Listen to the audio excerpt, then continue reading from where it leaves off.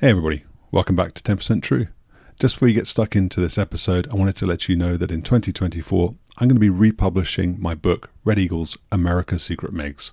That's the story of the 4477th Test and Evaluation Squadron and the program Constant Peg that exposed American fighter aircrew to secretly acquired and operated MiGs in the Nevada desert in the 1970s and 1980s. The book's been out of print for a while. It goes for crazy prices online, but I'll be republishing as a softback exclusively through my website, 10percenttrue.com. If you're thinking about supporting the channel, or you'd like to buy the book for yourself or even as a gift, please do go and place a pre-order. I'll put a link in the description. All pre-orders are going to be 25% off, and I'll make sure I personally inscribe and sign your copy for you. Anyway, I'll let you get back on with enjoying this episode. Take care.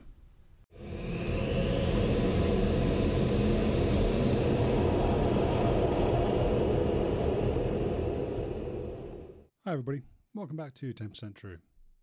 This is the first of a four-part interview with Lieutenant Colonel retired Randall Hacker Haskin, F-15E, MC-12 and T-38 pilot. Enjoy. Hacker, welcome. Thanks for being the first proper guest on 10% True. Is that an honor? I think it's an honor, right? For me, yeah. Okay, good. Yeah. All right. Yeah, well, for me too. Thanks for having me over. So we've got a lot to get through today. It didn't work out when we started this the first time. I mean, we had so much to get through, we didn't even press record. So that that's not true, by the way. We did. What we did was so Hacker's been here for 2 days. This is his second day here, and we spent the whole of the first day talking, and we recorded nothing. That was we were supposed to press record and didn't happen. Oh, I see what you mean. I know where you're going with that. Yes, now. yeah. Okay. You're too sharp for me. I'm sure that's how that's supposed. Yeah.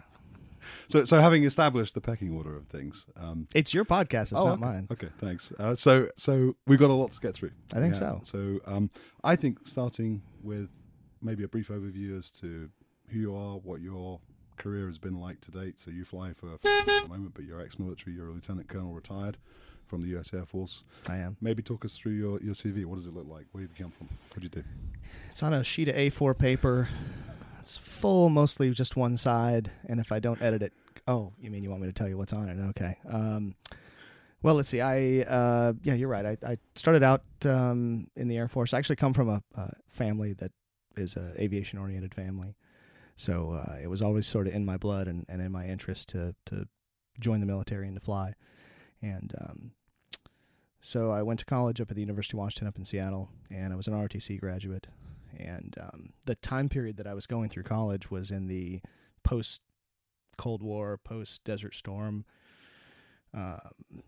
drawdown, I guess, of the Air Force. And the numbers are a little bit shady. I'm sure Google will tell you what the numbers really are. But I think it's a time that the size of the force went from about, I don't know, just under 1 million people down to about 300,000 people. So there was a substantial drawdown of airplane people, bases, etc.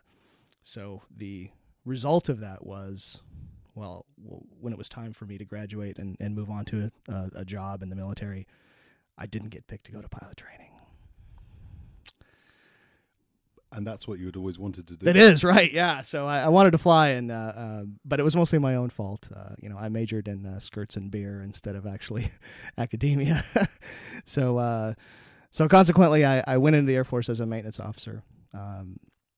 And I was stationed down at Ellis Air Force Base, and I was a munitions maintenance officer, which initially I was upset about. I really wanted to go fly, but it turned out to be a very good learning experience, leadership experience too, because, right away I went on active duty as a, 22-year-old, 23-year-old lieutenant, and I was in charge of, maybe like 50 to 100 people right away. So I learned a lot from the senior enlisted leaders, kind of about how to be a military leader, and really had a great experience in retrospect. But so the result, or I guess the path forward, was I wanted to go fly. There was a methodology for officers who were on active duty to get selected to go to pilot training. It was a competitive process, and by competitive I mean the very first year that I applied to go to pilot training, there were 400 to 500 applicants of officers who were already on active duty who wanted to become pilots, and they picked 10.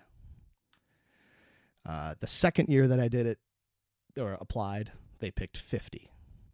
And the third year that I applied, I think they picked 150, something like that, and I got picked in there. So that tells you the quality of officer that I was. No, I actually had a good time. I had very good recommendations from my leadership to go. They were very supportive of the fact that I wanted to leave the maintenance world and go be a pilot. So I mean, that's kind of symptomatic of a lot that happens in aviation, though, isn't it? There's a degree of luck involved. You'll talk about UPT later, but you hear about classes of UPT where nobody gets a fighter. You know, everybody goes to the bomber stream or the transport stream. Absolutely. So, and that obviously, almost everything in a military career really has to do with luck and timing. I mean, obviously there's an amount of talent, and there's having supportive leadership or peers or whatever, but timing has quite a bit to do with where someone ends up. So I did get picked to go to UPT. That was in 1997. I actually went in 1998 to Columbus Air Force Base down in wonderful Mississippi, and spent first I went there as a casual student. So in other words, I moved to Mississippi. I showed up on base. It wasn't time for my class to start yet, so I was doing odd jobs around the base. Spent a year, 53 weeks in pilot training at the time, flying the T-37 and the T-38. And at the end of that, I got my first choice. I got picked to go fly the F-15E. Following that, I stayed at Columbus for a short 6-week program called Introduction to Fighter Fundamentals. Moved off to Goldsboro, North Carolina for the B course, the initial training course for the F-15E. And then that was about 7 months long or so. Stayed on there for my first assignment at Seymour, flying in the 336 Fighter Squadron. Had quite a lot of adventures there, which I'm sure we'll get into plenty. Spent just over 3 years in that squadron. My follow-on to that was I went to Moody Air Force Base as a instructor in that Introduction to Fighter Fundamentals squadron. So flying the AT-38. At that point, we had actually switched from T-38As and Bs, which I had gone through training as a student with, and I was an instructor in T-38Cs. Following 3 years in that, which again was an assignment I really enjoyed, I went back to the Strike Eagle right over here to the UK at RAF Lakenheath, and had some more wonderful adventures deployed in combat there. Following my Strike Eagle tour, I moved into sort of a portion of my career. I was on the back half of my career. I was already an 04, a major at the time, and so I kind of moved into a portion where your assignments are more closely controlled by leadership, because they're trying to figure out whether you're going to be a commander or whether you're going to have some of these other leadership career tracks. So I got hired to be a commander, which never manifested itself out in actuality, but I got hired to be a commander in the training command. So I went to Vance Air Force Base, which was back to UPT, as a T-38 instructor. From there, I went to what was supposed to be a temporary duty assignment in Afghanistan, flying a surveillance airplane called the MC-12. And then I finished off after about a year of that in a non-flying position at Beale Air Force Base as a mission planner for the U-2. So you ended your career with how many hours? I want to say I had about 3,500 hours of military time. The breakdown of that roughly is it's about 1,500 hours of time in the Eagle, about 1,000 hours of T-38 time, and just under 1,000 hours of MC-12 time.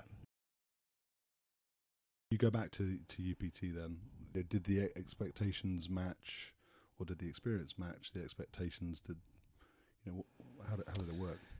It's a good question, because I know this is going to sound very strange, but I did that in the pre-internet age, or when there wasn't quite as much information out there, and I remember actually going around to as many bookstores. It was pre-Amazon days and things like that, trying to find books that talked about the UPT experience.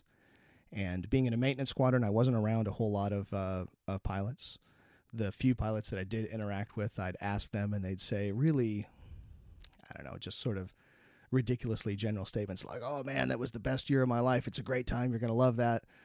Or they would say, "Oh man, that's hard. You better really get on your game." So none of that I thought was particularly useful. So I was able to find, maybe 4 or 5 books that were by pilots that were either talking about their experiences, or it was a fictionalized account or something like that. And ultimately quite honestly, none of it was very helpful. None of it really gave me the true picture of kind of what the experience was going to be like.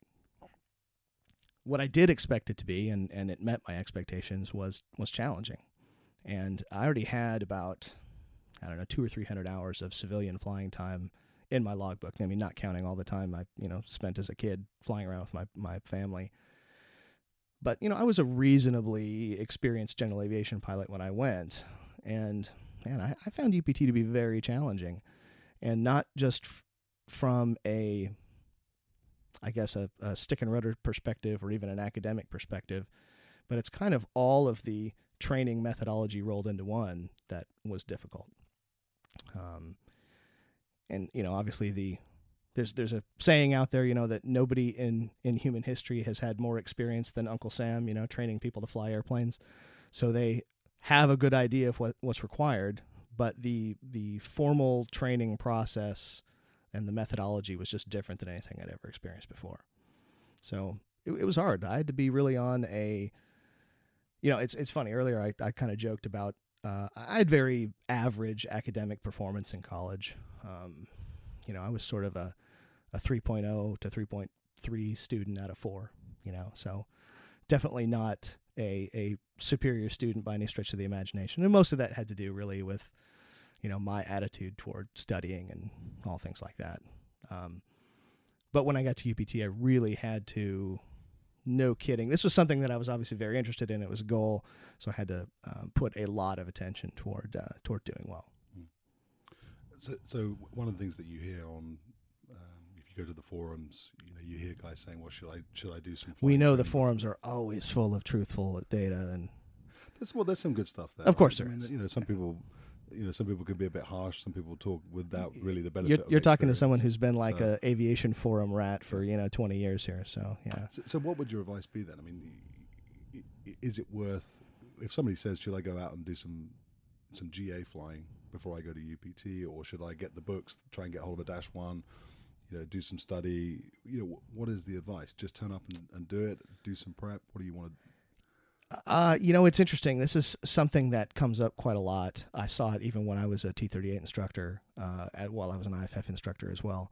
In UPT, you frequently get guys that have a lot of civilian flying time.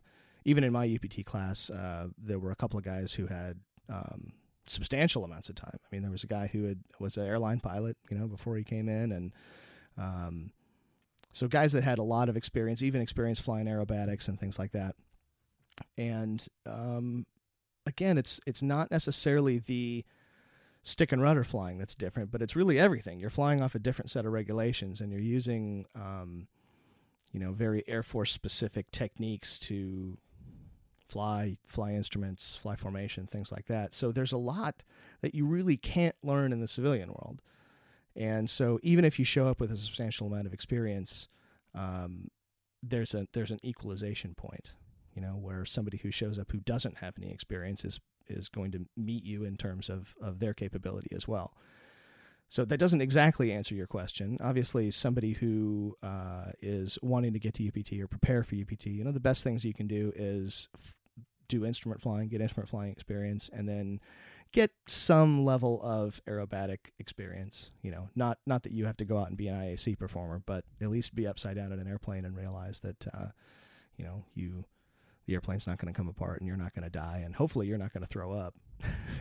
Well, I was going to ask you about that. That's the other common fear, isn't it? People are worried about getting airsick because maybe somebody rode in an airplane once and it was bumpy and they felt sick. And lots of pilots get airsick. I will say for me that in my entire flying career, I've actually never been, what the military terms airsick. I've never actually, chunked. I have felt a little bit ill, when somebody was flying and we were doing BFM or something like that. But I've been very fortunate. But the more important part to your point is lots of students get airsick, lots of pilots get airsick, and there is a pretty good methodology from a physiology perspective. And the Air Force has great aerospace physiology folks. They are not looking to take a student who gets sick and try and boot them out the door. They're really trying to fix that person, from a medical perspective. So yeah, for anybody who's interested in doing that and is worried about air sickness, yeah, it's an issue, because they're not going to allow you to graduate if you continue to have active air sickness. But the Air Force is interested in fixing that. Yeah, I talked to a good friend of yours. I won't name him, but he, Wizzo, a striking Eagle Wizzo. Is he a short guy? Short guy. Yeah. In the Rockets. Touched himself a lot, apparently. Yeah. So I talked to him a little bit about that, and he was saying, he's battled with air sickness through his entire career, and I guess to me it sounds like the crucial factor is that you don't actually vomit. So if you feel sick, that's manageable, but if you're vomiting all the time, that's an issue. And he was saying to me, even going down the chute over Iraq, being shot at, he would still, despite all the distractions, he would still end up feeling airsick. So, and my personal experience of it, having been fortunate enough to ride in the back of some fast jets on a number of occasions, is that if you start thinking about it, it will manifest itself. It's probably true. If you're not thinking about it and you're distracted and you're doing something else, then it won't. So. Well, one of the techniques as an instructor that we have, that if you're flying with someone who starts feeling airsick, especially if they're not flying, especially if you're giving someone a ride or something like that, is to give them the controls. And that way, suddenly they become mentally occupied with a task and they're not thinking about being sick. So that does work. So other than that, what are the other big challenges that people have at UPT? Formation flying, instrument flying. Why are people washing out? What typically do you see? Well, there's a lot of different things that can be problems for people. Some people just don't have good hands. To be honest with you, I've flown with students and I've met people that have all of these problems.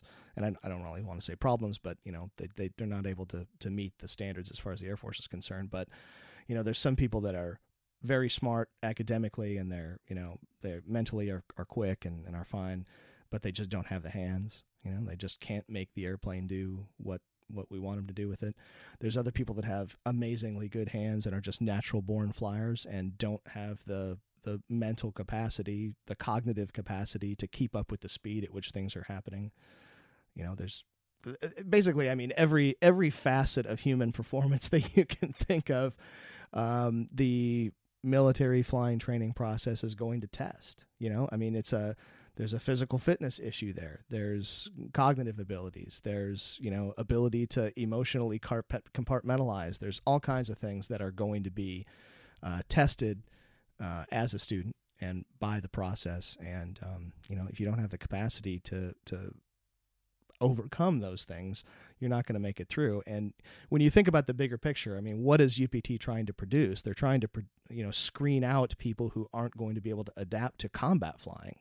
Regardless of what airframe you go to, the whole purpose of a military pilot is to fly in combat operations. So many of the stresses that are imparted by the process and the way that the process, the whole structure of it is designed to pick out and weed out the people who are going to be best, pick out the people that are best suited and weed out the people who are not best suited for a destination in a combat aircraft.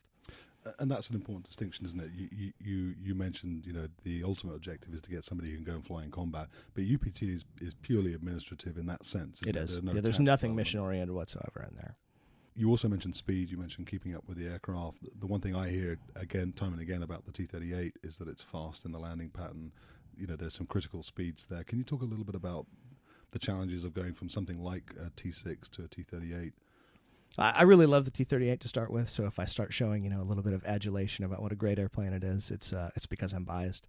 But obviously the T-38 is an old airplane, and as we currently sit here and speak, it is really showing its age with respect to its ability to teach current generation pilots who are going to go on to fifth generation fighters and beyond. So take it all in that context. Obviously, it was designed in the 50s. It was designed to be a trainer for Century Series fighters. It was designed to go fast in a straight line, and that imparts some natural limitations on what it can do. But like all of the good aviation trainers or advanced aviation trainers, it is a hard airplane to fly well. And it has, because of the very small wing, because of the thrust limitations and et cetera, if you are not treating it well, it won't treat you well back. So again, it's a hard airplane to fly well. Some of the things you've already mentioned, it's fast. students are going from an airplane that is a 200 or 250 knot airplane immediately to a 300 to 350 knot airplane, and a 50 to 75% increase in speed is a huge leap, for somebody who only has 100 hours of flying. I mentioned earlier that civilian pilots often have an advantage initially in UPT, and it's usually during the T6 or in my time the T-37 program that manifests itself. And they may not be able to do quite as well in the formation flying parts, but the instrument flying parts, certainly in the cross country flying and stuff, they generally do better than their classmates who don't have time. What I saw as a T-38 instructor was the T-38 was the great equalizer. That most civilian pilots did not have any experience of anything that was that fast, that required that level of attention and concentration. And so even the ones who had done extremely well in the T6 program, many of them I saw struggle in the T-38 program. So in that sense, again, bearing in mind what it was designed to do, it's a very good trainer. It's not necessarily the traits that you would want in a basic trainer, right? So something filling the T6 role in the T-38 would be terrible for. But that being said, what it did for sort of my generation of pilots 20 years ago, and obviously everybody in between the 1950s and then, was it very accurately mimicked the performance characteristics of the frontline fighters of the day, up to and including the Strike Eagle that I went to. So, everything from sort of the F-100 all the way up through the fourth-gen fighters. So, I think if you look at it in that perspective, it's an amazingly capable and very successful trainer for its role. Can you give a specific example of where it can bite? You talked about if you maltreat it, it will maltreat you. Well, I mean, the number one sort of famous place that the T-38 has had and continues to have problems is in the landing phase, or I should say the kind of the pattern to land, the circuit, if you will, in the UK parlance. Very early on, in the airplane's development, there were a lot of final turn problems. And the reason for that is obviously the very small wing, and the way that the wing stalls means that you can develop unrecoverable sink rates that don't also involve big pitch changes. So normal aircraft, when you get into a stall, you're going to have a dramatic movement of the nose down as the wing stalls. And the T-38 can stall that way. It does have a little bit of pitch moment, but it also has some modes of stall, or some areas that it can stall where you're just going to simply get a huge sink rate that isn't immediately noticeable. And by the time it is noticeable, it's far too late. So that's one area when you go back and look at the history of T-38 accidents, especially, sort of in its first 10 or 15 years, that's where most of them were. They kind of put a Band-Aid on that by adding an AOA indexer onto it, which you and I were talking a little bit about the other day. But before that, it didn't even have an AOA vane or any indication in the cockpit of that. So I think that's really the biggest one. I mean, there's some other, I'll say, maneuvering issues. Obviously, it's a very fast airplane. It's if you get it going fast, it's tough to get it to slow down. So on things like formation flying, join-ups, rejoins, that's one area where you really have to do a lot of energy management. Again, because of the small wing, when you're doing aerobatics, especially vertical over-the-top aerobatics, it needs a huge amount of space. The kind of rule of thumb is that it needs 10,000 feet to be able to do a loop.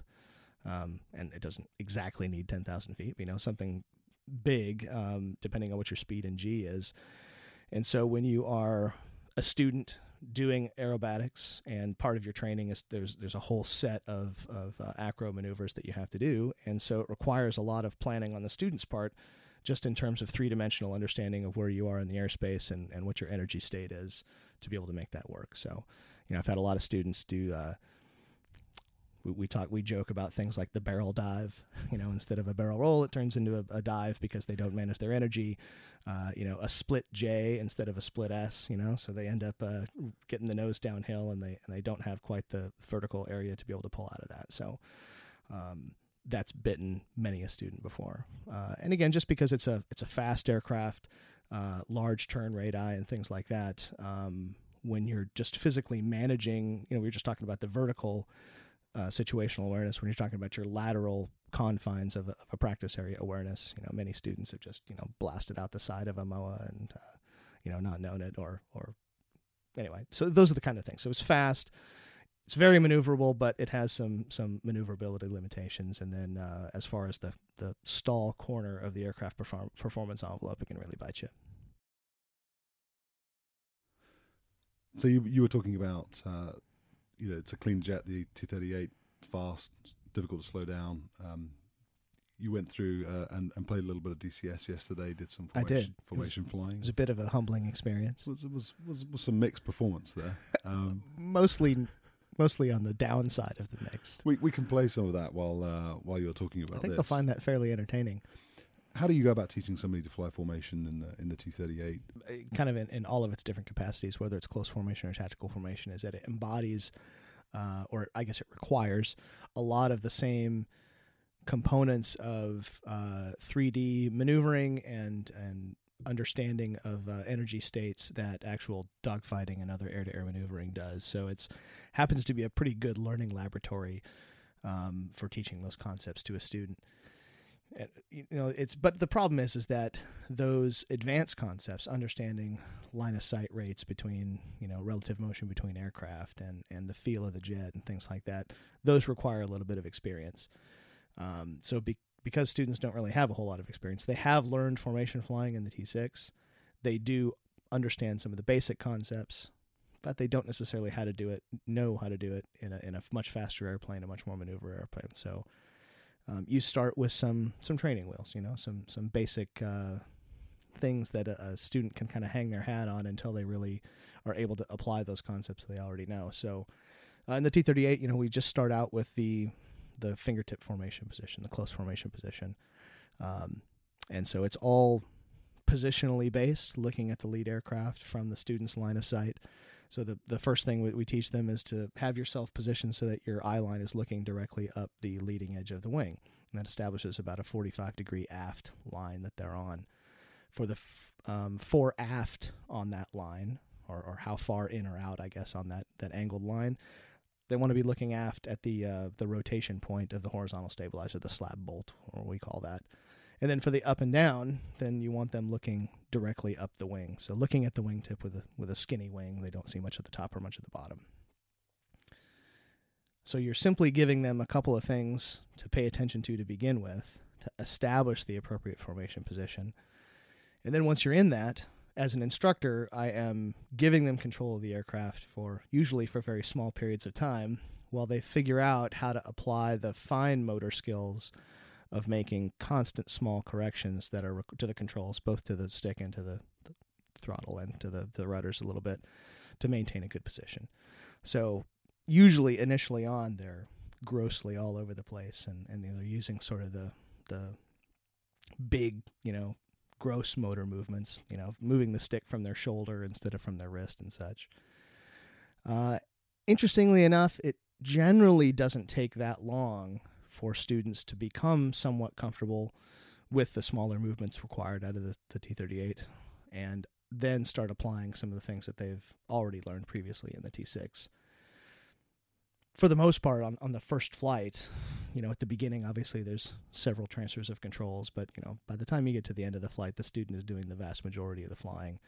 And even though there are some maneuvers that you're going to put them in, they're generally able to make good corrections. And, only maybe when you're in a big steep bank or something like that and they get themselves kind of in an uncomfortable position, you'll take the airplane from them. But anyway, the point is, students are adapting relatively quickly to the formation basics that they've already learned in the T6.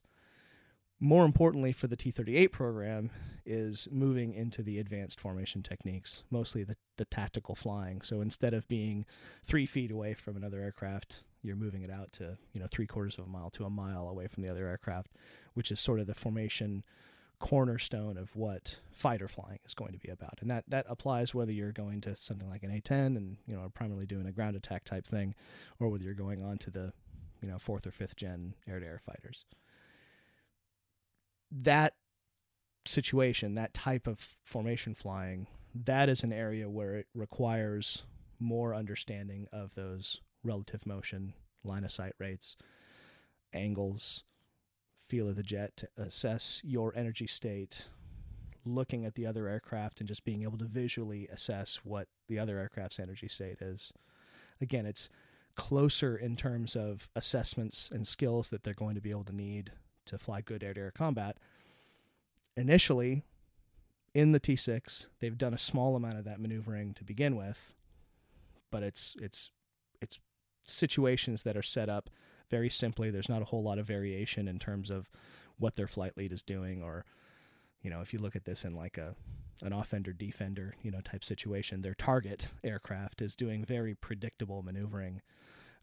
So the problems are easier for them to solve and easier to learn. And then the objective is getting closer to the end of UPT, right before they graduate and move on to IFF. I want that other aircraft that they're maneuvering in relation to not be predictable, you know, to have some, I used to call it bad flight lead, you know, and I would tell when I was a flight lead in UPT and I was telling student wingmen, I would tell them, I'm not going to make my turns exactly 90 degrees or 180 degrees. I'm not going to be flying exactly on, we call it the contract. That's a certain amount of airspeed, a certain rate of turn, if you will. Because contract flying it's a crutch. You know, it's something I want to be an easy platform for my student to learn from, especially early on in the program. I don't want to create more problems for them than they already have. But as their skill level comes up, I do want to start creating little problems to kind of refine their capability to assess where I actually am. So, you know, I don't want them looking at their compass to see what heading is 90 degrees from where they are and then just roll out on that heading. I want them maybe to use that as a, you know, initial target, but then I want them to be looking out the window at me so that they can maneuver in relation to me as a flight lead. And again, those more advanced concepts will be certainly tested when they get into the IFF program and even the beginning stages of their B courses and their fighters.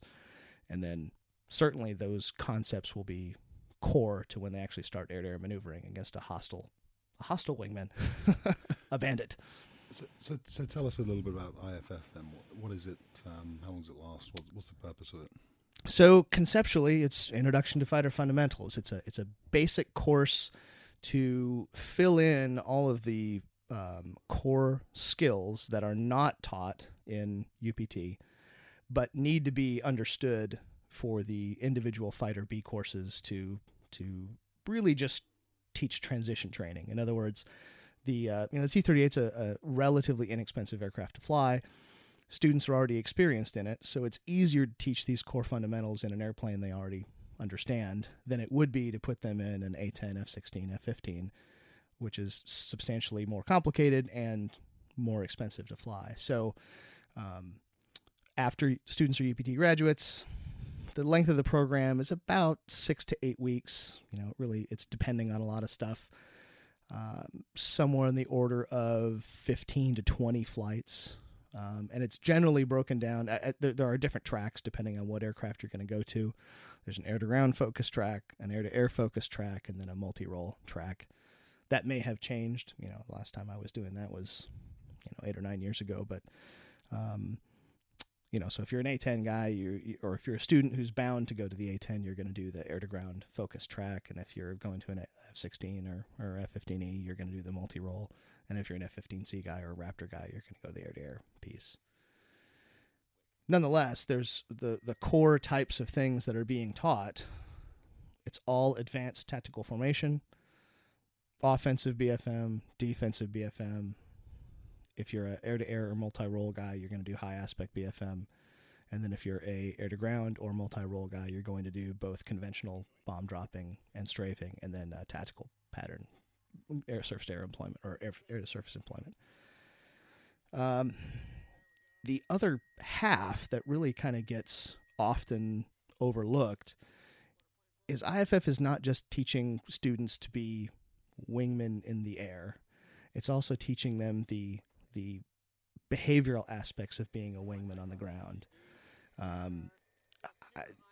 Outside of even the fighter community, but outside of the military, I think people don't realize that there's a very strong cultural component to being a fighter pilot, to being in a fighter squadron, to kind of not just what you do, while you're in the airplane, but what you're also doing while you're in the squadron, whether it's socially or whether it's your work. And so, we term that Wingman 101. Being a wingman doesn't just mean that you're number 2 in a formation. It's a role that you are going to play, around the squadron. It's a role that you're going to be playing as a member of a flight, whether you're inside the cockpit or not. So there's a lot of instruction that has to take place to get students in that mindset, because that they try in UPT to establish that,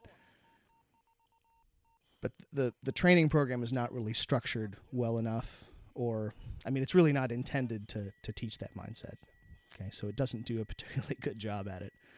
And so I know I don't mean to kind of be nebulous about that, but I'll give you an example. So, one of the first things that we tell wingmen are their responsibility is to be in position. Okay, and so when you're talking about flying, that means I need you to physically have your airplane in the formation position that I put you in. And there's obviously lots of reasons for that, whether it's safety or effectiveness or whatever.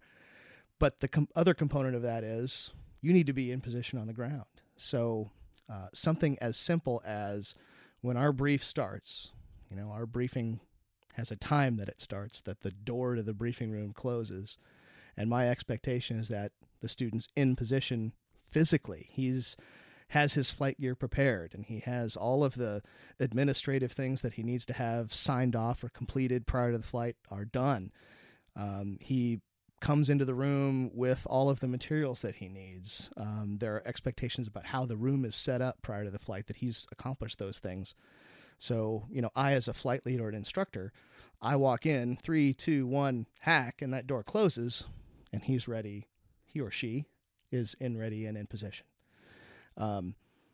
Those are concepts that are introduced at UPT, but again, because of the limitations of the structure of the UPT environment, they're not really harped on to the same level and same fineness of point that they are at UPT. And we could spend an entirely different podcast talking about all of the multitude of ways that students need to learn this wingmanship, but it's just an example.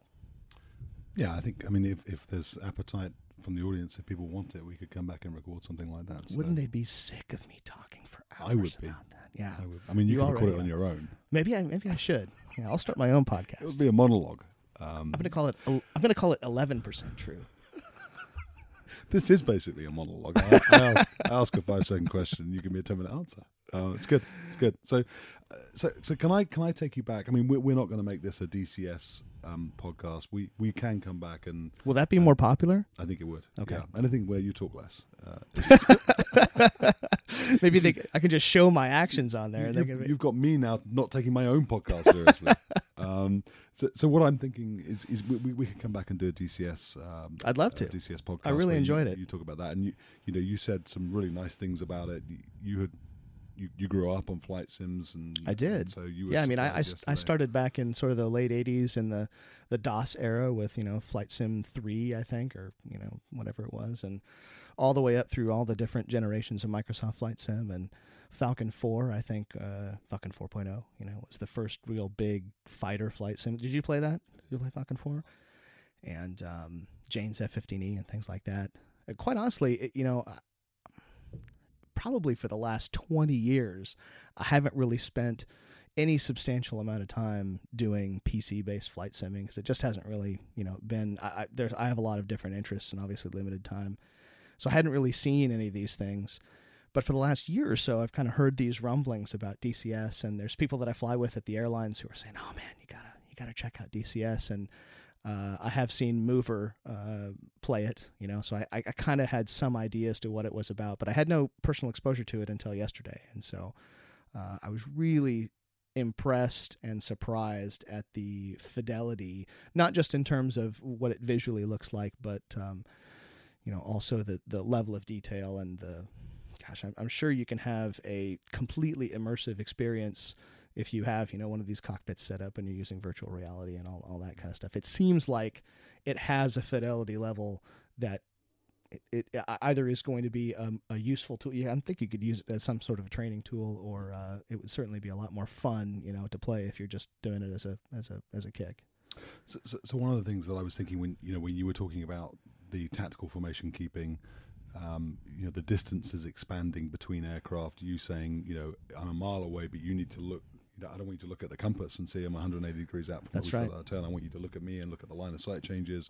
One of the things that DCS struggles with, and it's not a problem that is exclusive to DCS. It's a challenge, I guess, from a visual point of view, sticking something on a monitor like you played here, and on a virtual reality headset in terms of pixel density and that kind of thing, is really sort of modeling distant aircraft. I was curious to know, as a fighter pilot, Strike Eagle guy, IFF instructor, what sort of distances were you able to visually pick up other aircraft? I mean, so when we say fighter size, that's a huge variation. It is, right? Big Eagle or a small. Well, it's on the big fatty formation or a family model size airplane. Exactly. So, but what sort of distances, are you able to see things? And in that sort of swirling tactical environment where you no longer now have an obvious cue to look down your 3-9 line for your wingman because you're in a line of breast formation. How do you find other aircraft? How do you pick things up again? Visual cues are extremely important to both, cooperative formation flying and, any kind of air combat. One of the things that I was talking about yesterday, and we alluded to this earlier, was when I'm in, for instance, tactical formation in a T-38 or an Eagle, one of the things that we talk about, we use all visual cues on the other aircraft. I shouldn't say all, but a lot of visual cues on the other aircraft to determine what my distance is. Can I read the markings on the tail? Can I read the tail code or the serial number? Can I make out that it's camouflage, or does the airplane just look sort of generally hazy gray? Can I make out the canopy and the cockpit as a separate portion of the aircraft, or does it all sort of blend in? That's kind of what I was talking about yesterday when we were on DCS, that I couldn't, based on the monitor size and things like that, I really couldn't make out those things. And that's even something that, at least the last time I was involved in simulation flying in the both the Eagle and the T-38, was the simulation technology and the WIS, the weapon system trainers, had not quite developed to the point where I could accurately use those cues to determine distance. I have to assume that in the last 8 to 10 years that has come along, since the Air Force has put a lot of effort and time into that technology. But I know I didn't directly answer your question there. My personal sort of max distance, I guess, that I could regularly, not just on any one given day, see, was somewhere around the 15-mile perspective. And that was even aided. So in other words, that was looking through the HUD with a green target designation container with a radar lock. So not only did I know physically in the HUD where to be looking, but I knew sort of what distance that was at. And, with the giant wings of Rodan and the Eagle, when they would show me a belly or a wing flash or something like that, I could see them and maintain the tally as a bandit that distance out. Is that realistic for other aircraft? I don't know that I could do that with a Viper. It's a much smaller aircraft. I don't know that if I could do that with something like a MiG-21 or maybe even a MiG-29. But I could do that with an Eagle. If it was a MiG-29, you'd see the smoke from the engines. So yeah.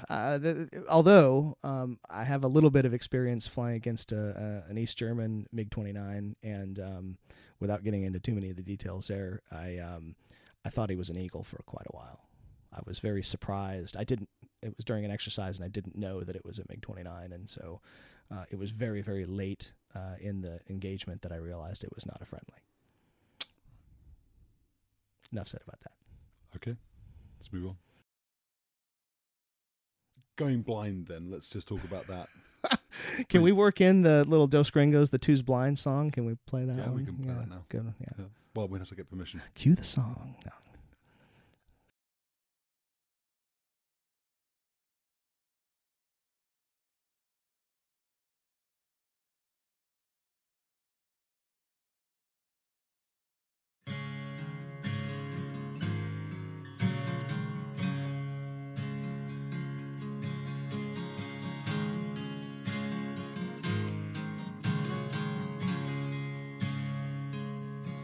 taxied out for 12 Chevrolet feet, and I lost count of who's one and who's three. It's nothing new, it happens every time. So talk about going blind. So that is the act of losing sight of your window. Two's blind. Yes, and let's put it into a little bit of context. We took off. And again, bearing in mind On that a with radar fifth generation and assisted beyond train. fighters, this has changed, and I obviously don't have much personal experience with that. But in the fourth generation and earlier, concept of how we flew as a formation, as a basic sort of tactical building block, visual mutual support was the bedrock of that. So in other words, as a wingman, my number one job was to keep lead in sight, period, dot. And whatever I needed to do to keep lead in sight was my job. And so going blind, i.e. losing sight, was my number one sin. Not my personal number one sin, but wingman's biggest mistake. Again, the rationale for that is if you don't see your flight lead, you can't be supporting him, i.e. making sure that there's no other aircraft that are sneaking up on both of us or him. And ostensibly, if I'm in a position where I can see my flight lead, he can also see me. And so again, it's a mutual support type of situation. And obviously there over time, well, go ahead. So I just don't know how you do it. How do you do it? You're turning, you're pulling G, you're to some degree or another disoriented. Your focus is on the bad guy or not being shot or whatever it is that you're doing at that time. When I learned to fly GA, they taught us a visual scan. You pick a quadrant, you look for a little while, you detect if there's any movement. That's you still pick the another basic quadrant, component. so it's the same thing. It is. Okay, but you're doing 420 knots, 480 knots, whatever it is. So I already sort of mentioned, one of those components, one of those core skills of formation flying and dogfighting is being able to judge relative motion and judge energy states based on feel. That means I'm not looking inside the cockpit for digital cues to tell me exactly what my speed is or exactly what altitude I'm at, heading, etc., all of those things. If I'm able to build up enough experience, just the visceral sort of seat of the pants experience in knowing how to execute a particular G turn or an energy sustaining turn or something like that, I don't have to look inside the cockpit. Instead, I can dedicate a lot more of my time looking outside the cockpit. So that includes keeping my flight lead / my wingman in sight and scanning out there for other aircraft.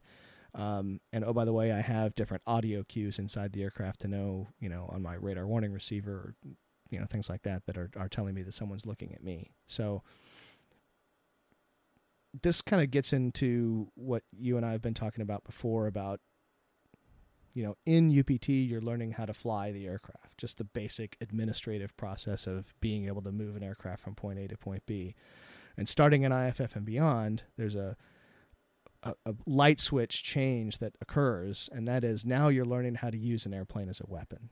And, the less mental processing power that you can put on the stick and rudder component of flying, the more mental horsepower and attention you can put on operating your weapon systems, executing your tactics, simply looking outside and checking SIGs, things like that.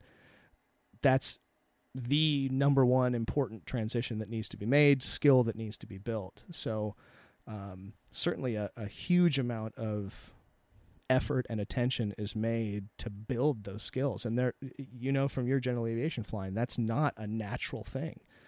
We as humans sort of live in this like letterbox type world where we look, a couple of degrees above where our eye line is and a couple of degrees below where our eye line is.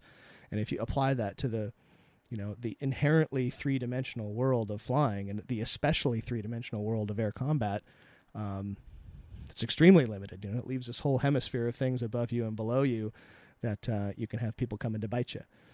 So it is a learned skill to get out of this, just I'm going to look at the horizon and I'm going to look in one particular area. If you are, I know on your shelf you've got the Strike Eagle, 3-3, which is, the basic flying manual, if you will. And it, cuts the world into pieces, and it gives you a specific area. If you don't have a natural scan, it forces you to look here, then look there, then look here, then look there in a particular order, gives you sort of a crutch to build a natural habit pattern. And, because it's such a core component of what being a fighter pilot or a Wizzo, whatever, if you're in a two-seater, because it's a core piece of your skill, it eventually becomes habitual, but it is a learned trait. So that's kind of interesting then. That's how things work in terms of the visual scan. I was just kind of thinking, okay, 420 knots is about 5 miles a minute. If you're going 180 degrees from your flight lead, now you're looking at 10 miles a minute. So that's a lot of distance and in a very short period of time. And okay. And aircraft are small, and they happen to be painted in a way that makes them hard to see. Because that's kind of the whole point of camouflage. Yeah. So it's a skill. Is there some kind of intuition that you acquire then? Is there something that happens over time that means that you, as a guy who finished flying Strike Eagles after 6 years of flying them, was much better at being able to just find your flight lead or your wingman after some kind of swirling engagement than you were as somebody who attended IFF with 100 hours of T-38? Certainly, and it's all experience. I already kind of mentioned earlier that, or maybe it was on one of those things that we cut out. Situational awareness, again, can't be taught. It can only be graded. It takes experience to have judgment. And so my ability as a 1,000-hour fighter pilot compared to my ability as a 100-hour fighter pilot was, obviously an order of magnitude better, because you positionally understand that if it is after a multi-aircraft visual engagement, you have some idea of where the engagement has been, and your another core skill is having the situational awareness to sort of have a 3D mental picture of where the bandits are and where your wingmen are while this dynamic thing is occurring. It takes experience to see those things firsthand and be able to apply kind of those lessons learned. There are, barring some major changes in aircraft capabilities, which again, I'm kind of smiling here because with the 5th gen airplanes, there are some major changes in maneuvering capabilities, but most turning dogfights are generally some sort of a level type of fight that generally moves downhill because of energy states and things like that. At least in the big Strike Pig, that's the case. But again, after some level of exposure to that, you kind of have some sort of general idea where aircraft are going to be at any given time.